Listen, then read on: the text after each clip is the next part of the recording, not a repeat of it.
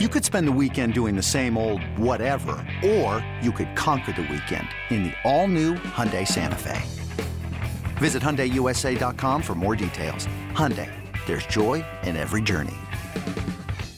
eBay Motors is here for the ride. Remember when you first saw the potential? And then through some elbow grease, fresh installs, and a whole lot of love, you transformed 100,000 miles and a body full of rust into a drive that's all your own. Look to your left. Look to your right. It's official. No one's got a ride like this. There's nothing else that sounds like, feels like, or looks like the set of wheels in your garage. With over 122 million parts, you can make sure your number one ride or die stays running smoothly. So there's no limit to how far you can take it. Brake kits, turbochargers, engines, exhaust kits, roof racks, LED headlights, bumpers, whatever your baby needs, eBay Motors has it. And with eBay Guaranteed Fit, it's guaranteed to fit your ride the first time, every time, or your money back. Plus, at these prices, well, you're burning rubber, not cash. Keep your ride or die alive at ebaymotors.com. Eligible items only. Exclusions apply. Another day is here, and you're ready for it. What to wear? Check. Breakfast, lunch, and dinner? Check. Planning for what's next and how to save for it? That's where Bank of America can help. For your financial to-dos, Bank of America has experts ready to help get you closer to your goals. Get started at one of our local financial centers or 24/7 in our mobile banking app. Find a location near you at bankofamerica.com/talktous. What would you like the power to do? Mobile banking requires downloading the app and is only available for select devices. Message and data rates may apply. Bank of America N.A., member FDIC. In-depth conversations, matchup breakdown, analysts on every game. Everything a Steelers fan could want. This is Fourth Down in the Steel City with your hosts, Adam Crawley and Colin Dunlap. Fourth Down in the Steel City, Greg Finley filling in for Adam Crowley and Colin Dunlap, joined by Bella Apple. And Bella, we got a lot to talk about. Steelers and Raiders on Christmas Eve. Quite the football game, quite the night of emotions with Franco Harris being honored. But what a game. The Steelers had to have it, and they were able to pull it off. Yeah, definitely. I think it was a ton of emotions, a ton of excitement, and, stayed in the mix. So what else can you hope for the Steelers? I couldn't be more impressed with the way the defense turned everything around. The first drive for Vegas probably could have been the worst defensive drive we've seen this year from the Steelers defense by way of just how many plays it took Vegas to go down the field. They killed so much clock. And then on 3rd down and 16, after a big play by the Steelers defense, they gained 17 yards on a running back screen. And so I'm thinking, okay, we can't even stop them on 3rd and 17. This is terrible. Like, this is the way this game's going to go. And then Carr hits Renfro for a touchdown on a play that Sutton should have gotten a hand on it. And Vegas went right down the field and scored. And so I'm thinking, is this how this game's really going to go? Like, is Vegas just going to run right through them? But no, the Steelers defense got it together, and you got to give credit where credit's due. Cam Hayward and TJ Watt rallied the troops and said, okay, that's a bad start to this game, but we're gonna figure it out. And so they got the Carr plenty of times with sacks. They got the interceptions that they needed. The defense was huge in this game. I couldn't agree more. I saw that first drive, and I was freaking out. I thought that this game was going to be a long one. You see that running back screen on 3rd and 16, and you think, yeah, we're getting off the field here. Gonna, maybe settle for a field goal, maybe not. And especially with the conditions, you never know what's going to happen. It was a windy, snowy night. You think that you're going to get off the field, and I could attest as a Steelers fan that watches every game that every time the Steelers run a screen on the 3rd and 16, that does not go anywhere for a first down. But somehow they did it, so perks to them. Then also there was a 3rd and 1 QB sneak. I thought Derek Carr was a bit short. They called him first down, moved the chains. Then on 3rd and 6, Sutton should at least make the tackle at the 5-6 yard line, and it should not go for a touchdown, but it does. So you're pretty upset watching that first drive, especially as a Steelers fan. They couldn't really get anything going on defense. They get the big sack, then they come back from it, et cetera, et cetera. But then, like you said, Cam Hayward just had a career game for the Steelers, and a guy that doesn't get recognition. I think the league has kind of caught up to giving him more recognition than he's gotten in the past. But I think he's honest. He's always slept on, and I think he kind of likes it that way. It gives him that grit, I think, to play with. Yeah, I agree with that. Cam is a team first kind of player, never about just like his own accolades, but the way that he played in this game, and they get the Derek Carr 3 times and sack him in huge situations where they needed it. Highsmith got him on a big play that forced a punt.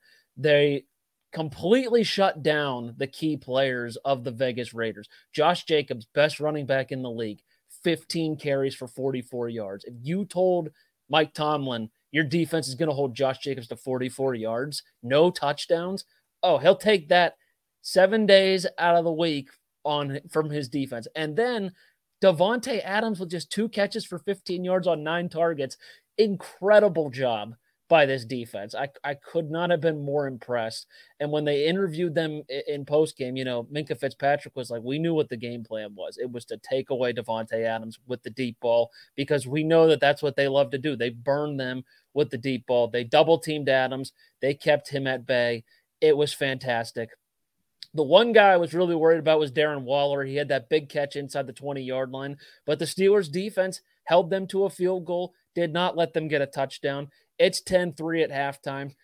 I'm feeling pretty good about that. Now, granted, I wish the Steelers would have put more points on the board because there were times where they were in striking distance and continued to settle for 3, or it would be a missed field goal. Boswell couldn't read the wind very well. It was blowing to the left. He kicked the ball to the left and missed it a couple of times. But 10-3 at halftime, I'm feeling pretty good about it. Franco's about to get honored and have his jersey retired. They're going to have the montage for him after he passed.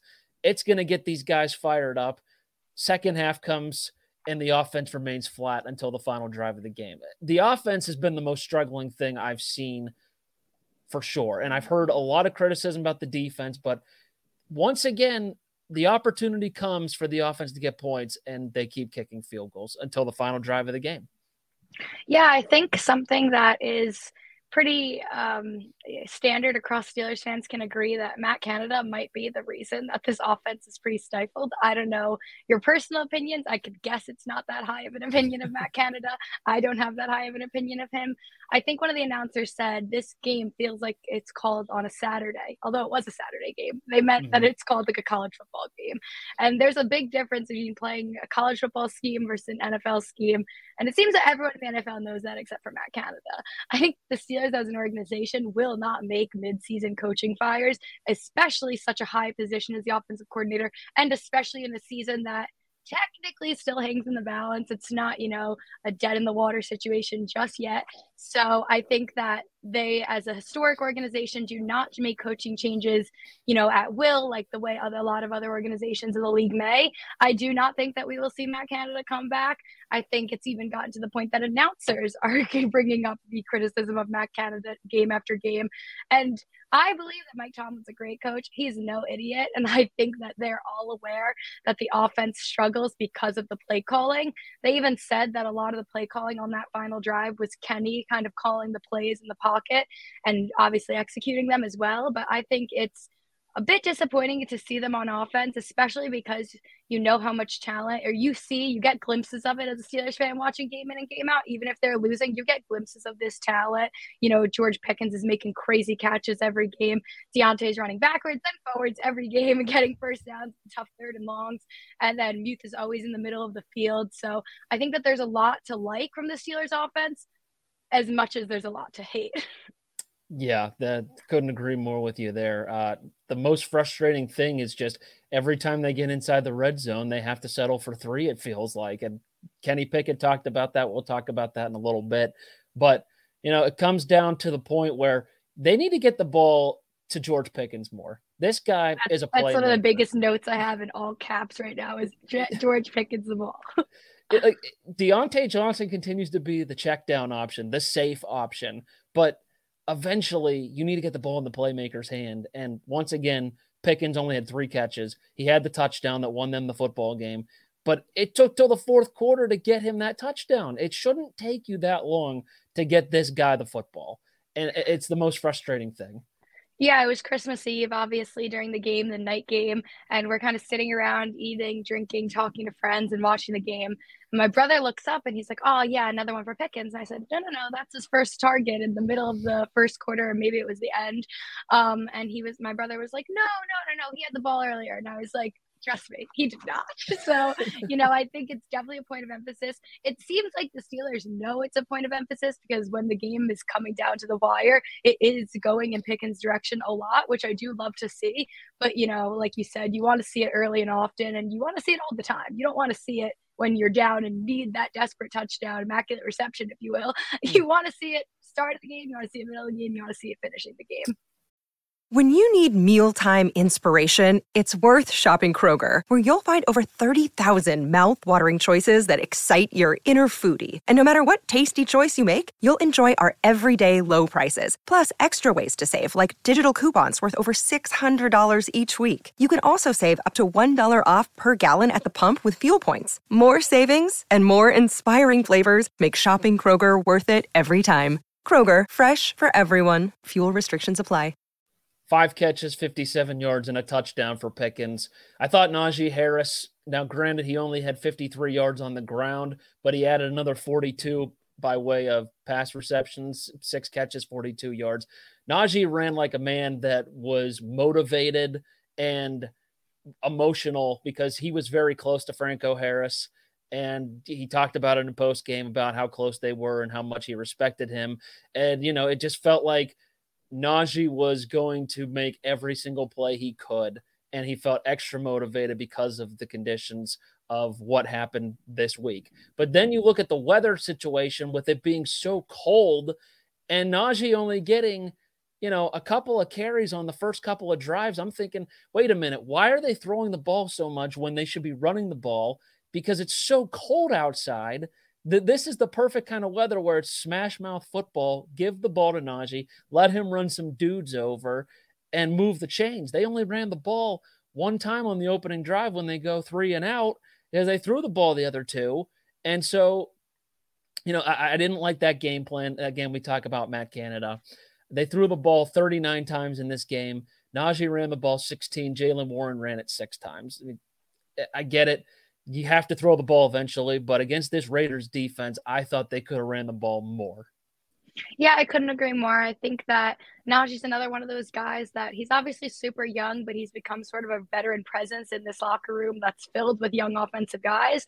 And you see him grinding day in and day out. And he's one of those people that you can just feel from watching, if you watch the interviews, even if just watching him play, that he is out there to play a game and he's out there to win a game. And he is not playing or running to, make excuses or anything like that. Early on in the season when the running game wasn't there, he would never blame his offensive line that probably wasn't that great if we are looking at the real stats of it, but he would never blame them. When Najee took a lot of heat, when Jaylen Warren started taking carries from him, he was never upset about it. He's definitely a team first guy, definitely a grind and pound runner, like you said, you need to have in these winter games. I was a little disappointed to not see him get more carries. I was really happy at the end of the game to see him getting into that pass game because I do think that's almost an underappreciated element of his game, is that he is actually a really good receiving back. And like they always say, get your playmakers in open space, let them make plays. So I do think that, as like you said, in a winter game like that, you want to run the ball more, but, all's well that ends well. And maybe next time when it's as snowy and cold as it was, they'll, heed our advice and run the ball a little bit more. How cool was that hurdle that he had at the end? No, I am not a fan of hurdling because of the risk reward opportunity of getting hurt, except for when that hurdle happened. I think that Najee is always trying to jump. It's kind of a trend at this point, which he's actually quite good at it. So maybe I should, rethink my thinking on it. But every time a guy goes up, I'm like, hold my breath until they hit the ground safely. But that hurdle was amazing. And I think that he definitely gets a lot of reps in it. I see it all the time from him, and I'm sure he gets even more in practice. So I was happy to see him go up and get over and, get some more yards. Yeah, he did it a lot at Alabama, but they asked him in post game, like, how much does it open up the offense with your pass catching ability? And, obviously it opens it up a ton because he can go out and make plays. Now you have another check down option with Najee whenever the receivers are covered. That final drive, though, incredible job by Kenny Pickett. I thought that the first 3 quarters, I get it. The weather was cold. I don't know how many times you can make that excuse, though, in a football game, because the Raiders had the lead most of this game, so they were able to do something. They weren't able to do much, but they were able to get a touchdown. The Steelers kicked 2 field goals. They missed 2 field goals. We go to the fourth quarter, and, it's still at the point where it's 10-3. They get the field goal. It's 10-6. They get another turnover. They get another turnover, and they can't score from it. And that was the most frustrating thing. How many times did this team get turnovers? 3, and they couldn't get a touchdown from the first 2. The last one was on the final drive of the game where they ran out the clock. But Kenny Pickett in that final drive hit Freiermuth a couple of times, which they need to get him the ball more. He's such a playmaker on this team.